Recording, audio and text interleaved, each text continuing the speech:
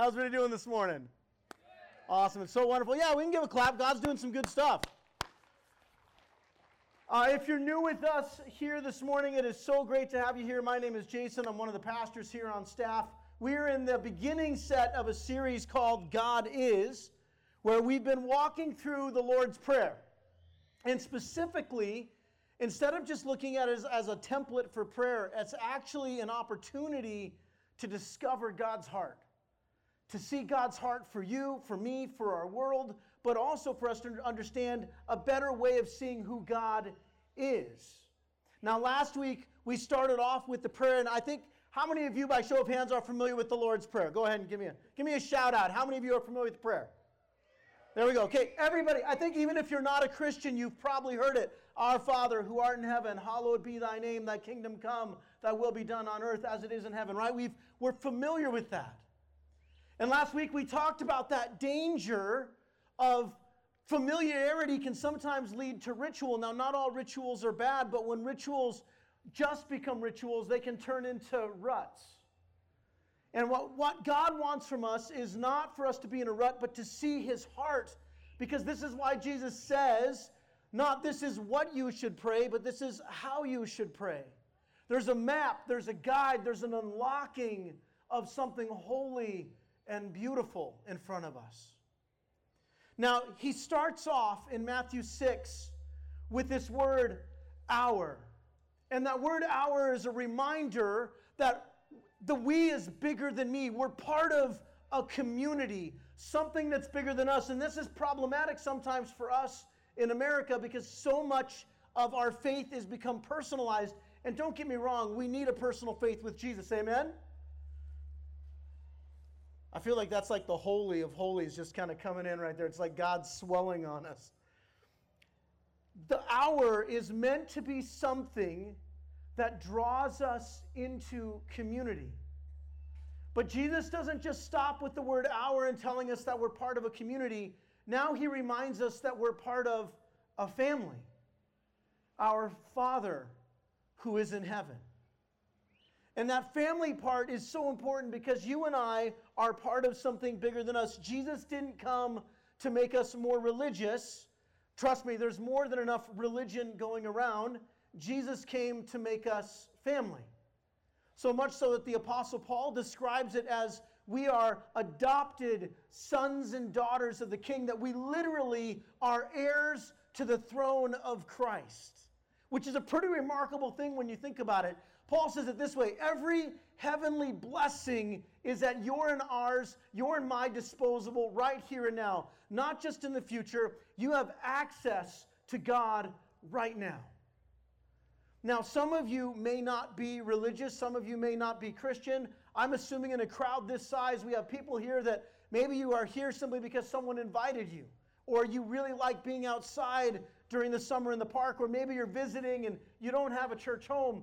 I want you to hear this, that in Jesus, we are made not just holy, but we're made into a family.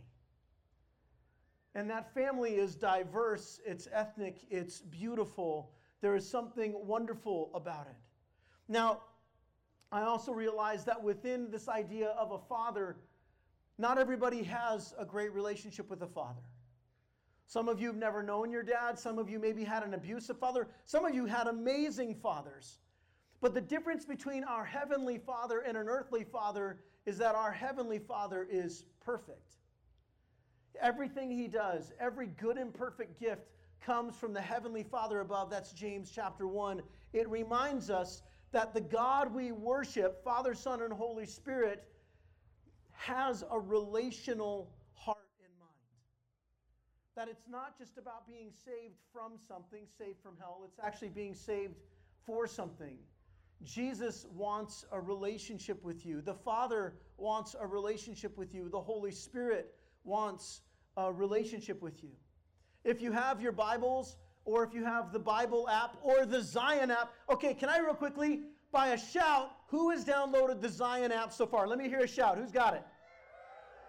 That's awesome. Did you know right now we just passed, I think we're over 500 downloads on the Zion app.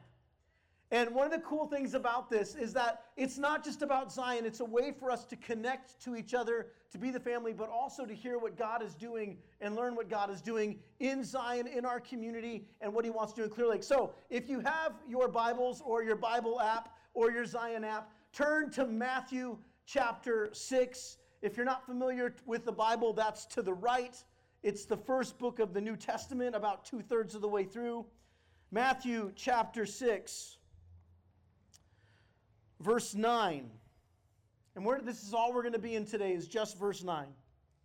This then is how you should pray. Our Father in heaven, hallowed be your name. Now that word hallowed is interesting. We don't use it very often. In fact, it's an intentional word that Jesus is using. And the idea, just like the word our was intentional, Jesus wants to be reminded it's not just my Father, it's our Father.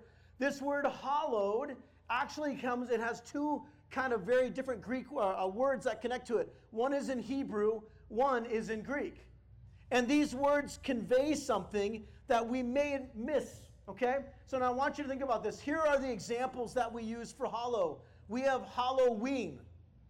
That's one of our examples. You might say when you walk onto a religious ground or a cemetery or a spiritual place, you'll say, this is hallowed ground. But here's the idea, and it's not just to be made holy, it's not just holiness. The word in Hebrew is kadesh.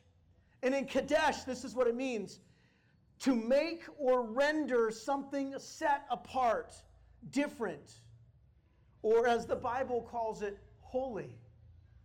In Greek, the word is hagiazo, which means to cleanse, to purify, to make sacred. These two words kind of is where we get our idea of the word hallowed. And hallowed doesn't mean holy is God's name. It actually means to make God's name holy. The Lord's Prayer reminds us that our Heavenly Father, our job is to make the name of God, the name of Jesus famous. Amen? That's why we're here. But more importantly is we want to pray that God makes his name famous. Don't go that way.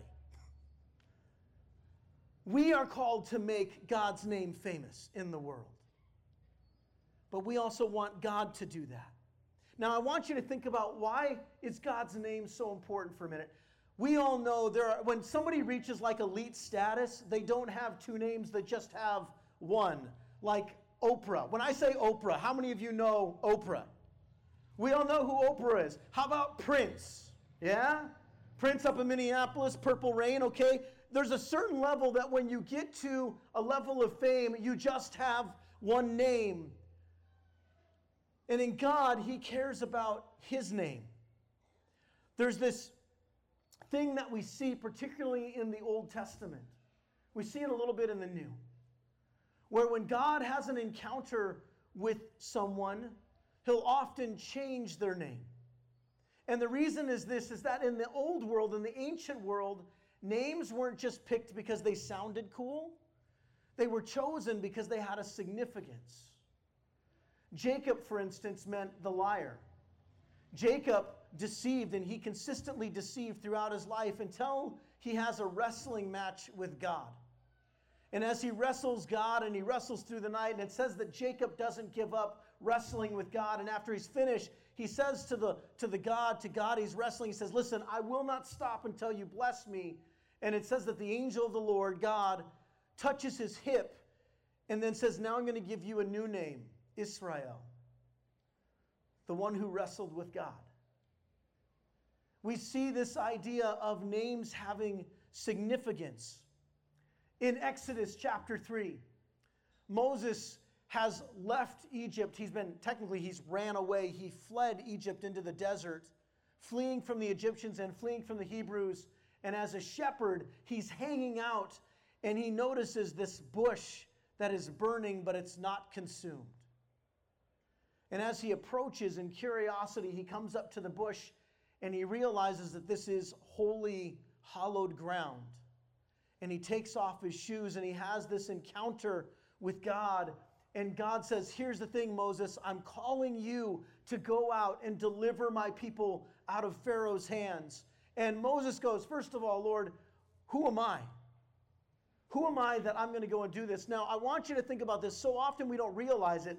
Up until this point, the only people who had a relationship with the God of the Bible were the ancestors of the Israelites, Abraham, Isaac, and Jacob. For 400 years, no one had heard from God. They'd only heard stories about God. Moses was raised in Pharaoh's courts, and yet here he is. He has an encounter with the God of the Bible, and he doesn't know who he's talking to. And so he says to the burning bush, okay, you want me to do this? Whose authority am I supposed to be going out under? What God is calling me to go? Because he's probably thinking it's an Egyptian God. It might be Ra or Amnon or one of those gods. And instead, God responds this way: I am who I am. Those small words convey so much, because here's what, when God says this, I am who I am, he's not just saying, I am God. He is everything. I am eternal. I am holy. I am all in all. But then, this isn't even technically God's name.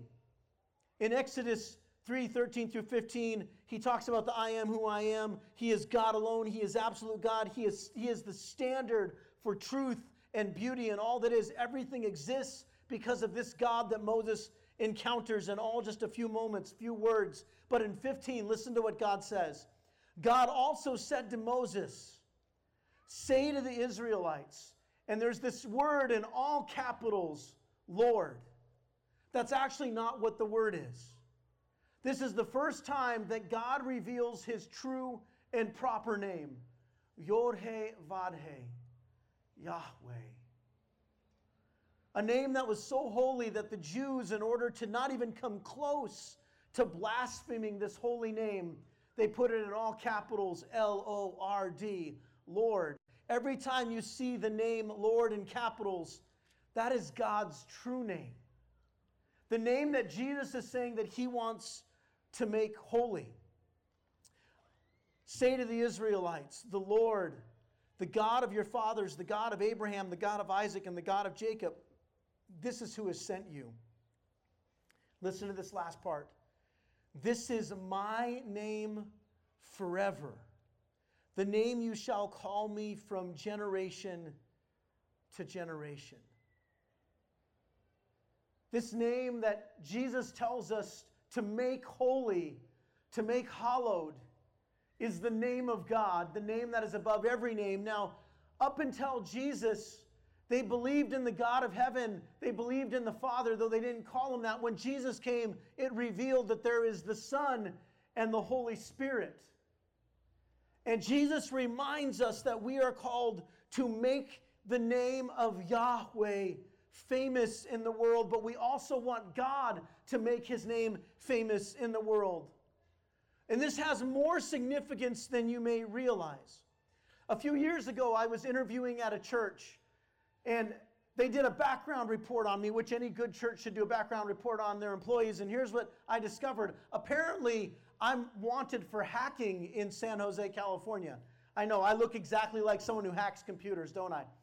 And here's what I discovered is that there's all kinds of different Jason Millers in the world. In fact, we have a Jason Miller who works at the airport. I don't know if you guys knew that.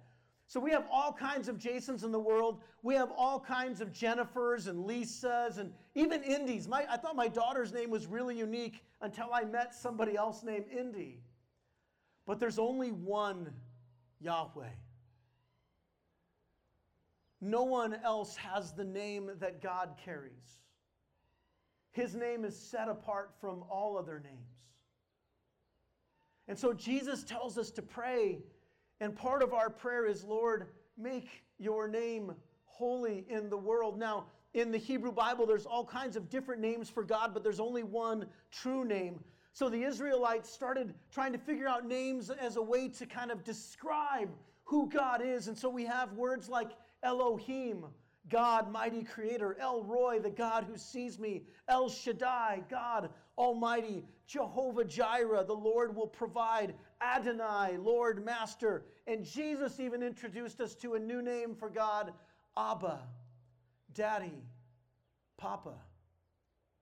But there's only one holy name. One name that belongs to God alone, Yahweh. You and I, when we look at the heart of worship, we must realize that God cares about His name because His reputation is attached to His name. Listen to 1 Chronicles 16:29. Ascribe to the Lord the glory due His name. Bring an offering and come before Him. Worship the Lord in splendor of His holiness. The name of God is meant to reflect who He is. There was a guy named King David. King David looked around at all the gods in the world, all the different false religions, Baal, Ammon, all these different gods, and he saw that they all had temples, a house for them. And King David, one of the greatest kings in Israel's history, said, Lord, I look out and it's not right that every other god has a temple, a house for their name, but not yours.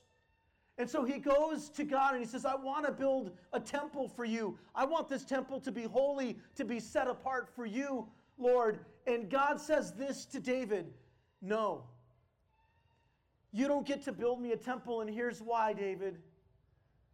My name is holy and set apart, and your reign as king has been marked by blood and war, and I am not a God of war, I am a God of peace. So you don't get to build me the temple, but your son Solomon will.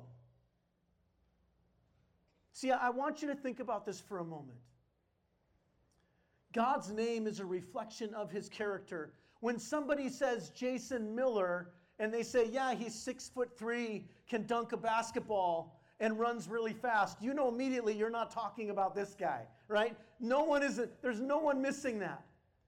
Because my name has certain attachments to me. Hopefully when you think of me, you think of somebody who is fun and loving and loves Jesus and loves people. And I've got my quirks and my foibles and all those weird things, but my name has an attachment to it. God's name has an attachment to it. And here's the thing. You and I, the temple no longer exists. You are the temple of the living God now. And who you are is a representative of who the holiness of God is meant to be. So guess what? We as the church is not the house of the Lord. You are. Did you catch that? The church is not the house of the Lord. The church is where the house of the Lord gathers. We're the ones who come together to make the name of Jesus famous. Amen? Even right now, we are in church, even though we're in a park, even though we're outdoors, because guess who's gathered here? The temple of the Lord. And as the temple of the Lord, we are meant to reflect the God that we worship. We make the name of Jesus famous when we live and act like Jesus does. How we love our city, how we love our neighbors matters. How we love each other.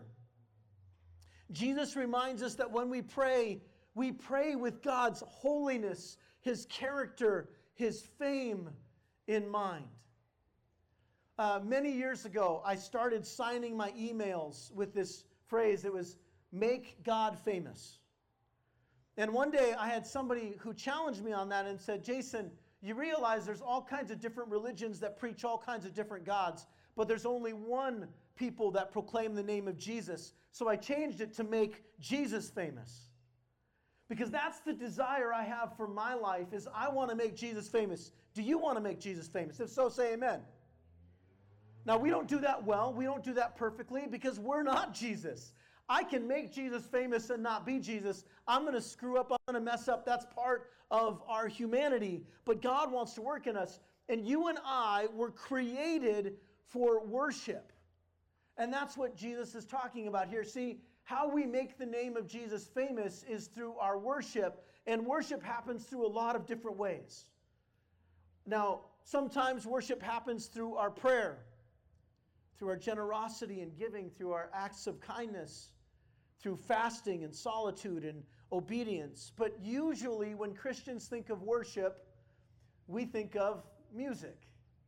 In fact, if you go to iTunes, you'll see an entire section that says worship music. It's become its own genre. And don't get me wrong, there's nothing wrong with worship music.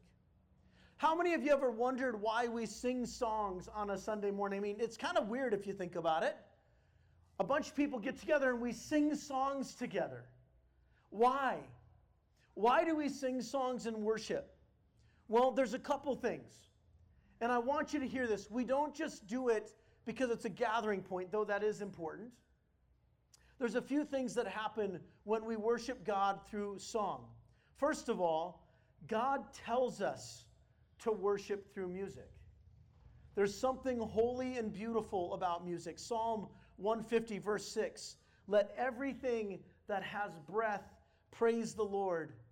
Praise the Lord. Second, when we worship Jesus through song, when we worship the Father, Son, and Holy Spirit, it points us to what is to come. It points us to heaven. See, when we get to heaven, the pictures that we have so far that the Bible reveals to us is that we are going to stand before the Lamb of God, before the throne, and with all of creation, all of God's people, all of creation is going to say this: holy, holy, holy is the Lord God Almighty, who was and is to come. Holy, holy, holy is the Lord God Almighty, who was and is to come.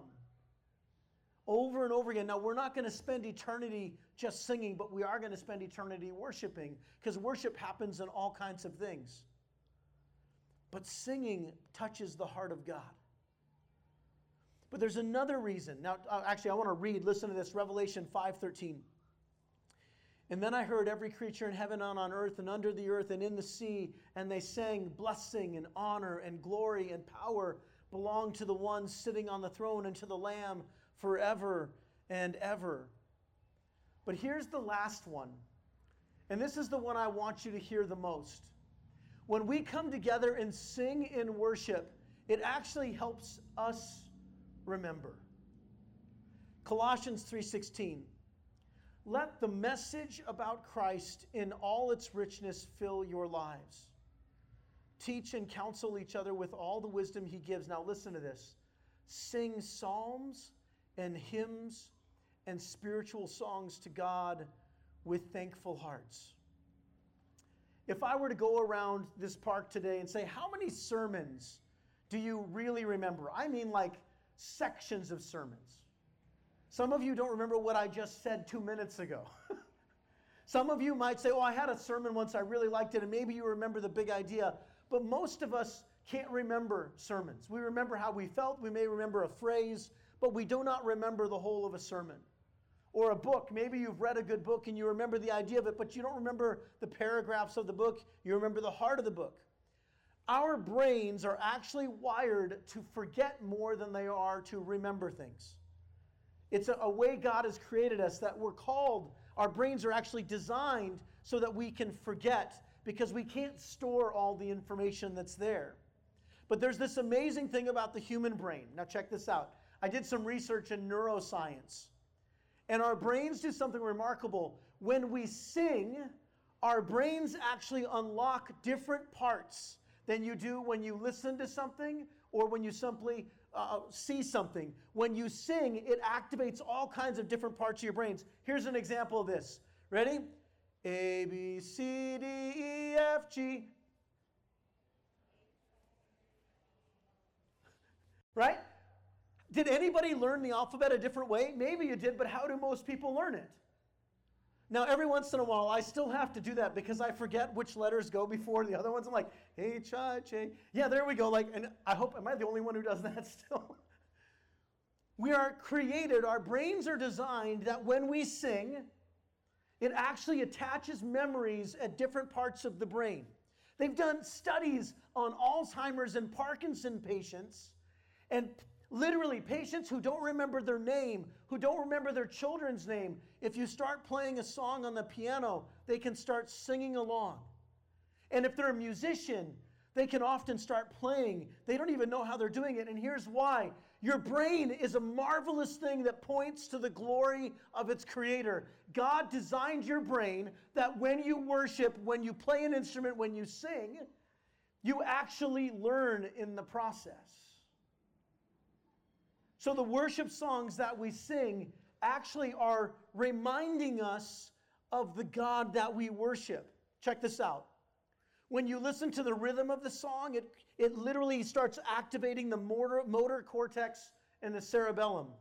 Pitch and tone of a song, auditory cortex, cerebellum, and prefrontal cortex start activating. When you anticipate the next lyric, prefrontal cortex. When you memorize the song, the hippocampus. But here's the remarkable thing. When you actually start to sing in worship, when you actually participate, when you lift your hands in worship, literally your brain starts to go on fire. All these different parts of your brain begin to activate and going into overdrive. Singing in worship literally helps you love the Lord your God with all your heart, soul, mind, and strength. The reason we join together in worship is not just because God loves it, though that should be the most important reason. It's also not just because it brings us together in unity, though that is really important. The biggest reason why you and I should do it is in those difficult times when we feel distant from God, when we forget God's goodness. It's often the songs that we sing that will bring us back to God's faithfulness, remind us of who God is. Singing is holy on so many levels. Worship delights God. We worship God because He tells us to. We worship God because it points us to what's to come. That's heaven. We worship God because it helps us remember. And then lastly, our worship, not just our singing, but all of our worship ministers to and blesses the heart of Jesus. That word minister to means to attend to the needs.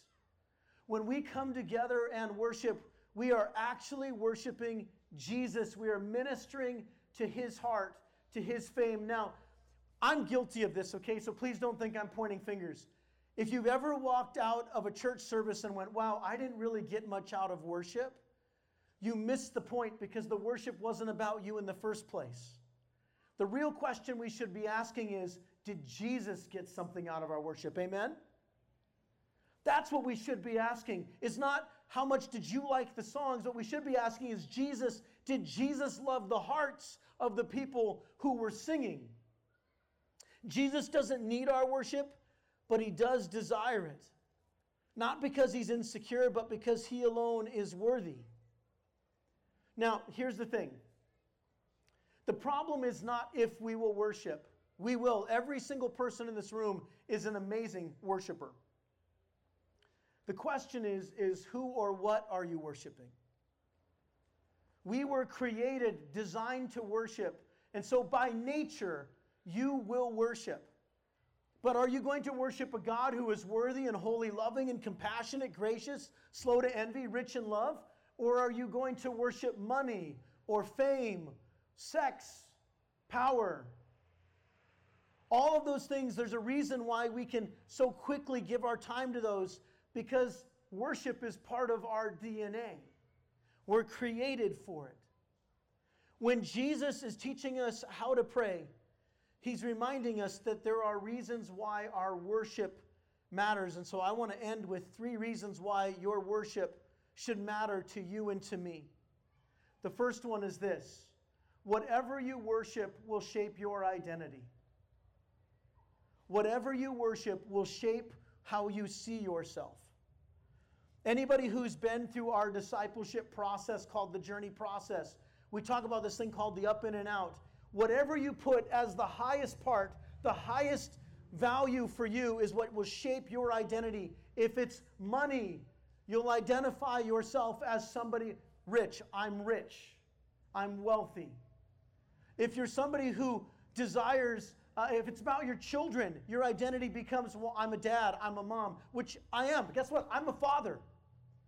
But that's not my primary identity. I do not worship my children. I don't want them to worship me.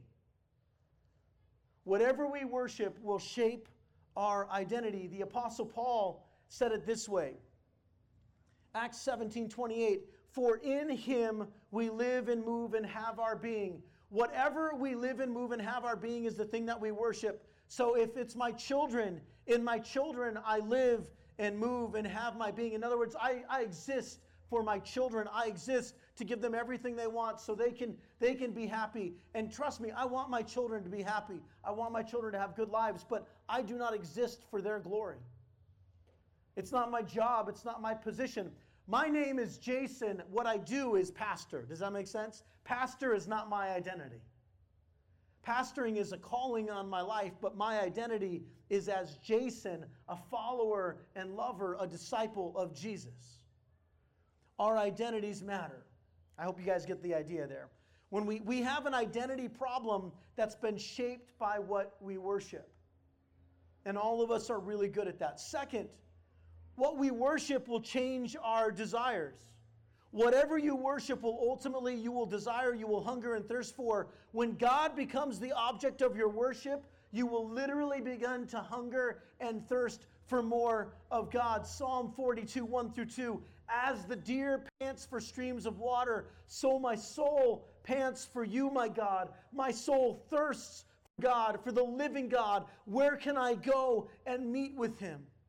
Colossians 3:17, whatever I do, whether in word or deed, I do it all in the name of the Lord Jesus, giving thanks to God the Father through him. Psalm 27:4, one thing I ask for from the Lord, this only do I seek, that I may dwell in the house of the Lord all the days of my life, to gaze on the beauty of the Lord and to seek him in his temple. And then lastly, and this is a big one, worship is warfare. There is a war going on in the world that's been going on since the Garden of Eden. It's a war for your mind, for your souls, and it's a war that's fought through truth and spirit. Jesus said in John chapter 4 that God is looking for those who worship in spirit and in truth. That's the Holy Spirit moving in us, through us. But more importantly, we worship the God of truth. And there is a war going on against truth right now. And when we worship, when we sing, when we elevate God as the highest thing, the thing that we desire most, we wage war, because Satan hates it when we worship Jesus. Did you get that? Satan hates it when you worship Jesus. It makes his blood boil. Everything inside of him despises it. This is why he tries so hard to get in the way of the church. Ephesians 6:12, for we do not wrestle against flesh and blood, but against the rulers, against the authorities, against the cosmic powers, over this present darkness, against the spiritual forces of evil in the heavenly realms. 2 Corinthians 10:3-4, for though we walk in the flesh, we are not waging war according to the flesh. For the weapons of our warfare are not of the flesh, but have divine power to destroy strongholds. You want to know what our weapon is? Worship is our weapon. When we elevate Jesus, when we come together and proclaim his name in song, it wages war. It declares truth and the spirit of truth that goes in it. There was this king Jehoshaphat in the Old Testament, 2 Chronicles 20:21. He's about ready to go into battle. And instead of sending bow and arrows and horses and all those things, he gets all the worship leaders and he says, go out in front of the army. And the worship leaders lead them into battle, and they lead in victory. You want to know how we're going to win the war against the enemy? It's not through my might, not through your strength. It's through our worship in the spirit and truth. Amen? When we come together and declare the praises, the name of Jesus unabashedly. If you're sitting on the outskirts of this park right now, I want you to hear this. We love Jesus. Say that with me. We love Jesus. That's what we're about. We're not about Zion. We're about the name of Jesus being glorified and magnified in Clear Lake, Iowa. Amen? So when we come together and worship, we do something remarkable. When you have times of doubt, when you're in times of wrestling, when cancer strikes, there was a word given this morning. There's somebody here this morning right now who is battling through breast cancer. And a word was given, and I want you to hear this. Trisha McGrath came up to me and said, hey, I feel like I have a word from the Lord. There's somebody here who has breast cancer who needs healing. If you need healing today from breast cancer, I want you to go to the prayer tent and get prayer. We want to pray over you. If you have breast cancer, if you have cancer, period. Actually, I'm going to do something. I just feel like I need to. Can we just pray right now? If you know somebody who's battling cancer or another illness, Would you just extend a hand with me? We're going to proclaim victory over cancer in the name of Jesus. Amen? All right, let's do it.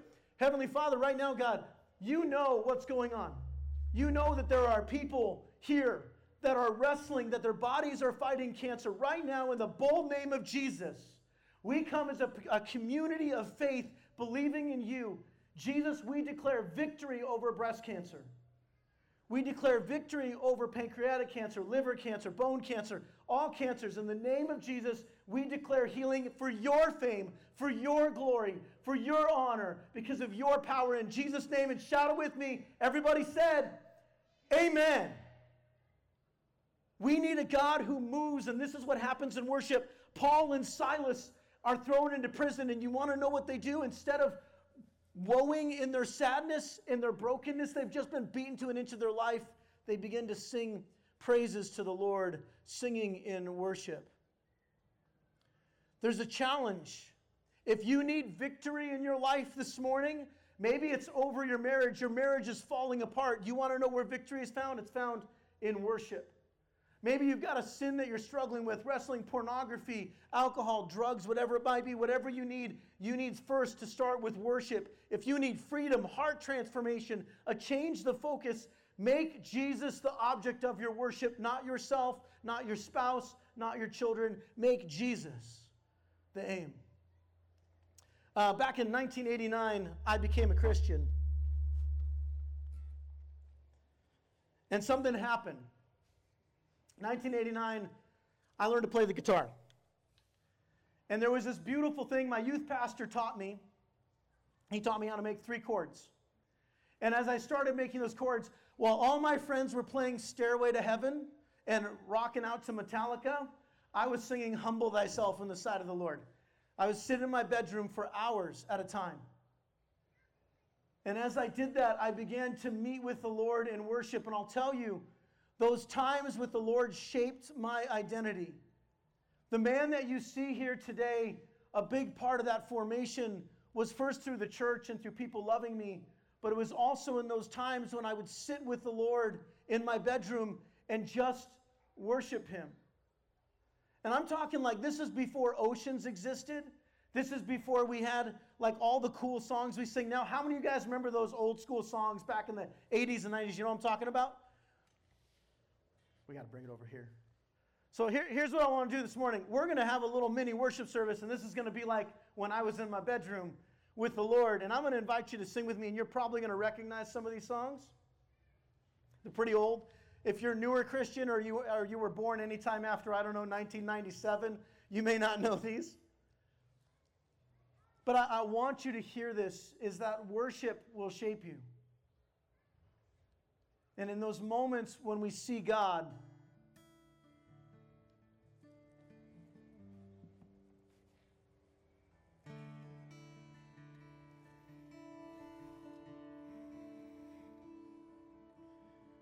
as the deer panteth for the water, so my soul longeth after thee.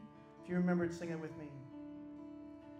You alone are my heart's desire, and I long to worship thee. We exalt thee. We exalt thee. We exalt thee, O Lord. Would you sing that with me? We exalt thee.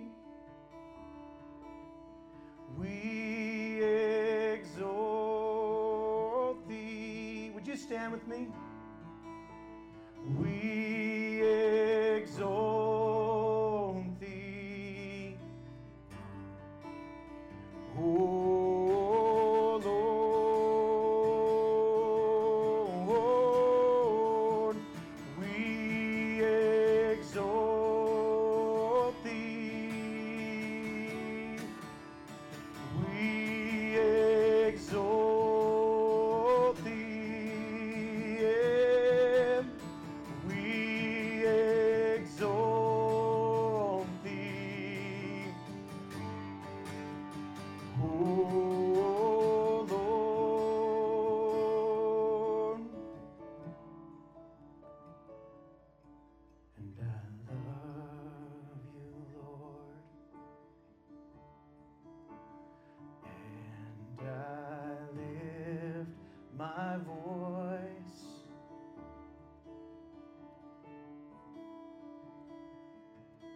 to worship you, oh my soul. Rejoice, take joy, my King, in what you hear.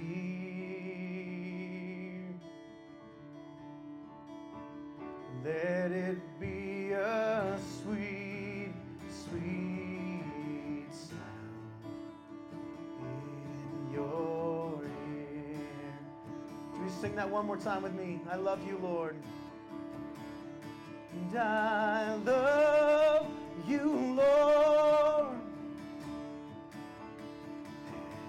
And I lift my voice. Would you just lift your hands to the Lord? To worship you, oh my soul. Rejoice, take joy, my King,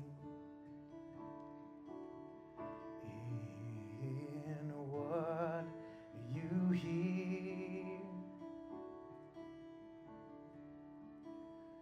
Let it be a sweet, sweet sound. Let it be. Let it be a sweet, sweet sound. Let it be a sweet, sweet sound in your ear.